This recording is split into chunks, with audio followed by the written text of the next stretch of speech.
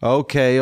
We're going to get to the podcast in just 1 minute. But imagine I gave you the opportunity to invest in Microsoft, in Apple, in Tesla at its infancy. And now you made all this profit and it would be unbelievable. You'd be so thankful and so grateful. I believe that day is today for Torch. Because for the next 36 hours, every donation you contribute at givetorch.net is doubled by our generous matchers, and you can come in at the ground floor. Yes, last year over 1 million people enjoyed our podcasts. You as well, I hope. And I believe we can get to 10 million this year. But we need your help. It's only 1 day a year that we ask. We need your contribution. We need your partnership. We love your partnership and your friendship. Please contribute at givetorch.net, givetorch.net. Every dollar is matched. I apologize for taking your time. Thank you so much in advance for your support. Enjoy this episode. You're listening to Rabbi Aryeh Wolbe, Director of Torch, the Torah Outreach Resource Center of Houston. This is the Jewish Inspiration Podcast. Welcome back to way number 26, my dear friends. We already went through 25 of the 48 ways. And if I can characterize these 48 ways, I would say it's the 48 tools to a magnificent life. Each one independently is enough for us to master a pleasure-filled life with connection to Hashem. So what is way number 25? Hamakir et mekomo, to know your place. It's so important for us to know our place. When you're in charge, know that you're in charge. When you're not in charge, know that you're not in charge. It's not your place. The worst thing for a person is not to know where they stand. In our global picture, in our lives, the most important thing for us to know is where we stand with the Almighty, our relationship with Hashem. No. We just had a training with Rabbi Eliezer Brody for Hitzbodedut, for personal introspection, a personal time where you just are out in the fields. We went to a park and everyone goes their own way and you talk to Hashem. And he divided it up to the first third, thank Hashem. The second third, ask Hashem. The last third, talk to Hashem about your hopes, about your wishes, about your dreams, about your aspirations. And it's so powerful. You're alone. Just you talk to Hashem. The prayers that we have morning, afternoon, and evening are structured, and they need to remain structured. But this is a prayer that is not structured. It's your prayer. It's your talk to Hashem directly of exactly what you're grateful for, exactly what you're asking for, and what it is that you're hoping for. So, Makir es makomo, someone who knows his place, knows his relationship. In a marriage, if someone doesn't know their place, it's a big problem. Everyone needs to know what their task is, what their responsibility is. And it's important. Step number one is we have to know ourselves. My son asked my rabbi, my son is in Israel, so he went to visit my rabbi and to talk to him. He says, when does someone know if they're ready to get married? He says, not before you know yourself. If you don't know yourself, you have no business getting into a relationship with someone else that it could potentially be problematic if a person doesn't know themselves. Another thing is know your role in life. What are we here for? Hashem put every person into this world for a purpose. Know your purpose. If we don't know our purpose, then what are we? We're spinning our wheels. Well, but there was a question that was asked yesterday after the lecture. Someone asked, what do I tell someone who doesn't want to live? They don't have anything to live for. He said it's a big problem. It's a very big problem because that means they don't know, they haven't connected with life. They've never really connected with life if they have no reason to live, if they don't know their purpose here. What's the big picture? We have to understand that we're not here to stay. No one is on planet Earth to stay on planet Earth. One thing that we all have in common is we're all going to die.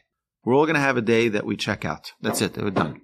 Okay, so how are we preparing for that? How are we preparing for that bill that we're going to pay?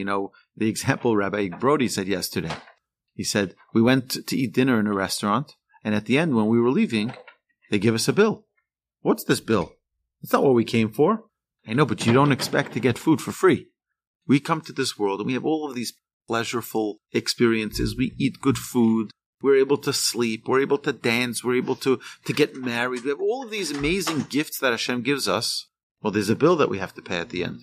What's that bill? Well, if we use all of those tools to glorify Hashem's name, to bring Hashem into this world, we're scot-free. We did what we needed to do with it. But if we take it all for personal, self-satisfying experiences, it's just for me to enjoy and leave Hashem out of it, and we have a big bill to pay. It's important for every person to write a personal mission statement, and I even say to have a family mission statement. Every business has a mission statement. This organization has a mission statement. If you go to Krispy Kreme, the Kosher Krispy Kreme in Atlanta, Kosher Krispy Kreme, it has a mission statement. Their goal is to put a smile on every person's face, one donut at a time. That's their mission. Starbucks has a mission. They have a goal. They have a purpose. What's our purpose? What's our own personal mission statement? Why am I here in this world? So me and my family, over COVID, we sat and we put together our family mission statement. I have it hanging in my office, in my home, so that my children, whenever they walk into my office, they can see the mission statement. This is our family's mission statement. This is what we want to accomplish together as a family. And a personal mission statement, not only for business. What's my goal? What do I want to accomplish in my own life? What do I want to achieve? And then keep focused. Keep focused on that mission.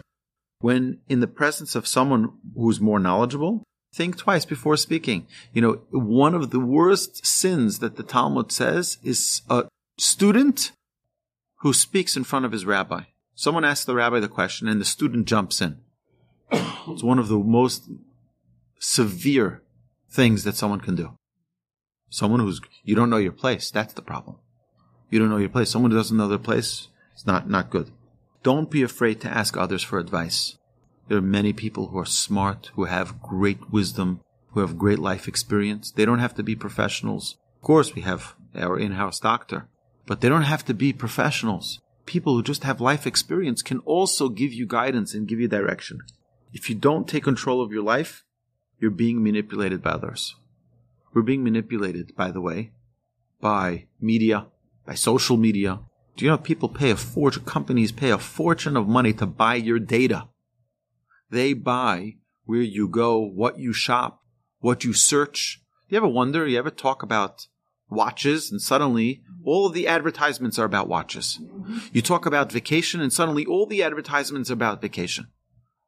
You talk about vacation to Mexico and suddenly all the vacations to Mexico are available. And you talk about a cruise, whatever it is. It's unbelievable. They're listening constantly, and that data is being purchased. The data is being purchased. Target buys that data, and then they advertise their products to you. VPN is also but if we don't take control of what our objective, what our goal is, they will, and they're going to guide us how they want us to shop and how they want us to spend money and how they want us to be reckless and careless in how we spend and run around from one thing to the other. We were created, each and every one of us were created to fulfill our own unique role in life. We have our own things that we need to accomplish that no one else can. No one else can accomplish it for us. So each one of us, we think, as long as I'm part of the 50th percentile, I'm safe. No. I'll tell you an amazing story. My brother and my father were in a conversation on Purim. I was probably 16 years old at the time. I think I was 16 years old at the time. And my father was completely inebriated. It's Purim, that's the mitzvah. But we know what comes out when you're drunk. The truth comes out. And it was the most God-fearing experience I've ever had. My brother was at a stage in his life, one of those stages, and my father shot a bullseye into his challenge. My father said, "You are not doing as good as you can do." He says, "What do you mean? I'm doing exactly like everyone else." He says, "That's your problem." It's my father. I remember him totally drunk. He said, that's your problem. See, when you're standing in front of the Almighty after 120, you're going to be standing there and you're going to be looking around. Hashem's going to say, did you do what you needed to do? I did. Like, 1 second, where is everybody? You're going to be standing there alone. You're going to have to answer alone for your own doings or misdoings. And no one else is going to be there to be your attorney or to say, I can vouch in front of the Almighty. I can vouch. He was a fine gentleman. No. There's no lawyers there. It's you standing in front of the Almighty. That's it. And it struck a chord with me and with everyone else who was there. That's really what it's about. We have to take personal responsibility that we're not just like everyone else. Whatever everyone else does, that's what I'll do. I'll just fit in. No. Hashem didn't ask Einstein to just fit in. You have to be an Einstein. You have to be don't just fit in. Fit in means that you produce average. He was well above average. You have to excel. Every one of us can excel in our own areas. We have our own responsibilities, the things that we need to accomplish. And when the moment calls for it, we have to take the lead. In whatever it is. Whatever situation comes our way, why does it come our way? Hashem says, here you go. You have an opportunity. Lead. Do something with it. I remember coming to my grandfather's house once. We used to have a family gathering with my grandfather every Motzei Shabbos, every Saturday night. And one time we get there, and my grandfather's not sitting at the front of the table. He's sitting on the side. Who's sitting at the front of the table? My great uncle, Reb Chaim Kreisworth. He was the chief rabbi of Antwerp. My grandfather had a tremendous debt of gratitude to him. He helped my grandfather and my grandmother get married. He helped get my grandfather the visa to come from Sweden to come to what was then Palestine, so that they can get married. And he was a master Torah scholar. He felt it an obligation for him to give honor to his brother-in-law. My grandfather, what are you talking about? My grandfather was a giant in Torah himself, but he knew his place. Even though I would say my grandfather should stay there and let the... No. He felt his place was on the side. Let him take my grandfather sat there, quiet, didn't say a word. Just listened to everything that this great rabbi, his brother-in-law, said with utmost respect, serving him, taking care of him. It was an unbelievable sight. You see someone who's such a giant, just stand in the corner. Let someone else shine. This is his opportunity. This is what he felt his responsibility was. There was a very, very wealthy person who was traveling around Europe. He went to go visit the great Chafetz Chaim. The great Chafetz, who didn't want to see the Chafetz Chaim. My grandfather once, I asked him, I said there was a yeshiva that approached me. They said, oh, your grandfather's Rabbi Wolbe. Can we take the yeshiva we're visiting from Tiberia, from Tiberias? Can we bring the students to Rav Wolbe so that he can give them a blessing? I said, I'll ask. I went to my grandfather. I said, is it okay? They want to come to the yeshiva. He says, nah, they shouldn't come to me. I said, why should they come to me? He says, they should go to Reb Mordechai Zuckerman. They should go to Reb Mordechai Zuckerman. I said, why Reb Mordechai? Why are you sending them away? He says, 2 reasons. 3 reasons, he said. Number 1 is because he's really a righteous Jew. Me, I'm not so righteous. Number 1. Number 2, he saw the Chafetz Chaim. He didn't say he learned. He happened to be a student of his. He saw the Chafetz Chaim with his eyes. He's much holier than I am. He just saw the Chafetz Chaim. And number 3, he has a nicer beard than me. So sure enough, I went back to the yeshiva that asked me, and I told them my grandfather said, for these 3 reasons, you should go to Mordechai Zuckerman. And this is the address, and this is where you can find him. Okay. The yeshiva ended up going to Mordechai Zuckerman. And who was he learning with? My grandfather. So they got both of them at one time. So the yeshiva ended up getting the blessing from both Rav Mordechai Zuckerman and from my grandfather. But you see what he says? He saw the Chafetz Chaim. That's why he's holier. So this individual, this wealthy businessman, was traveling around Europe.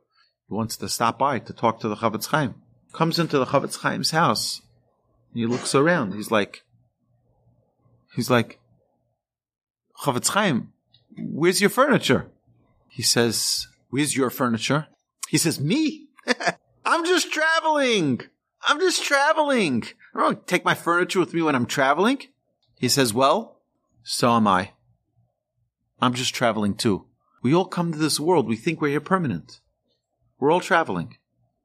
We collect furniture. We collect more. We're a culture today which is called a consumer culture. We buy and buy and buy and buy and buy. I don't need it, but it's a great deal. I have to. I can't. It's like, because we feel permanence. We feel like we're here forever. The Chofetz Chaim remembered every day, I'm only traveling. I'm passing through. Well, I'm going to start collecting things. Someone who travels around Europe doesn't take their furniture with them. Because I'm traveling through this world. I don't have time to collect things. That's how simple he was. Most people don't know or recognize that we are temporary. We don't realize that. We think we're permanent. Hamakir es mekomo, someone who knows their place. They know they're not here forever. We're not here forever. We remember the world to come. We have a seat waiting for us. It says, Kol Yisrael yesh lehem chelek lo'olam haba. We only earn our ticket if we do what we need to do. The seat is waiting. It's your seat in Olam haba. But we have to do in order to earn that ticket to get that seat. Kol Yisrael yesh lehem chelek lo'olam haba. Every Jew has a portion in the world to come waiting for them. We just have to pick it up. Pick up the ticket. It says that he who runs after honor runs away from him. He who runs away from honor runs after him. That's the nature of the world. You run after something, it runs away from you. Torah, happiness, is compared to water. It goes to the humble. It goes to the lowest place possible. Water, when you put water into a thing, it doesn't stay at the top of the pan, it goes to the bottom. Oh, you're humble. That's where the happiness goes to. People who are arrogant don't have happiness. Right? Torah is compared to water. It goes to the lowest common denominator, to the humble. We'll end off with the Talmud. The Talmud says it was one of the sons of the Tanaim, of the Tanaic sages, went into a coma. And when he got out of the coma, his father asked him, he says, what did you see there? You were in the world to come. You were able to see. What did you see? He says, Olam hafuch ra'isi. I saw an upside down world. Elyonim lamata, tachtonim lamala. Those who were pushed down in this world were the ones who were elevated in that world. Those who are elevated in this world and honored, they were put down in this world. It's almost like the members of Knesset and the members of Congress. Right? The members of Knesset are the lowest creatures on planet Earth. The lowest. The politicians are the worst. It doesn't make a difference what side of the aisle they are. Politicians are the worst. You can't trust a word they say. Can't trust a word they say. They'll say today, oh, of course, sure, how are you, Mr. Rosenstock? Great to see you. When you need them, gone. As long as you voted for them, they're great. As soon as you voted already, it's done. They don't know who you are. Can't help you. It's a real problem. We think that those who are honored in this world are the ones who are honored in the world to come. It's the exact opposite. Look at those who are not being honored. Look at those who are being trampled on. Look at those those are the ones who God holds at the highest esteem. It says, Makir es mikomo. Ha-makir es mikomo. Who knows his place. This way is knowing your place. You know what makom means? When we console a mourner, we say, Hamakom yinachem etchem. Who's the makom? Makom is the Almighty. Hamakir et mekomo, he knows his Creator. That's what this way is. We have to know where we stand with our Creator. Recognize your God, your mission, what God put you into this world for. So, my dear friends, way 26 is a really important way for us to know where we stand. You've been listening to the Jewish Inspiration Podcast, a Torch production. Become a supporter at torchweb.org because your assistance enables more Torah learning around the globe. To find more lessons offered by Torch, please visit torchpodcasts.com.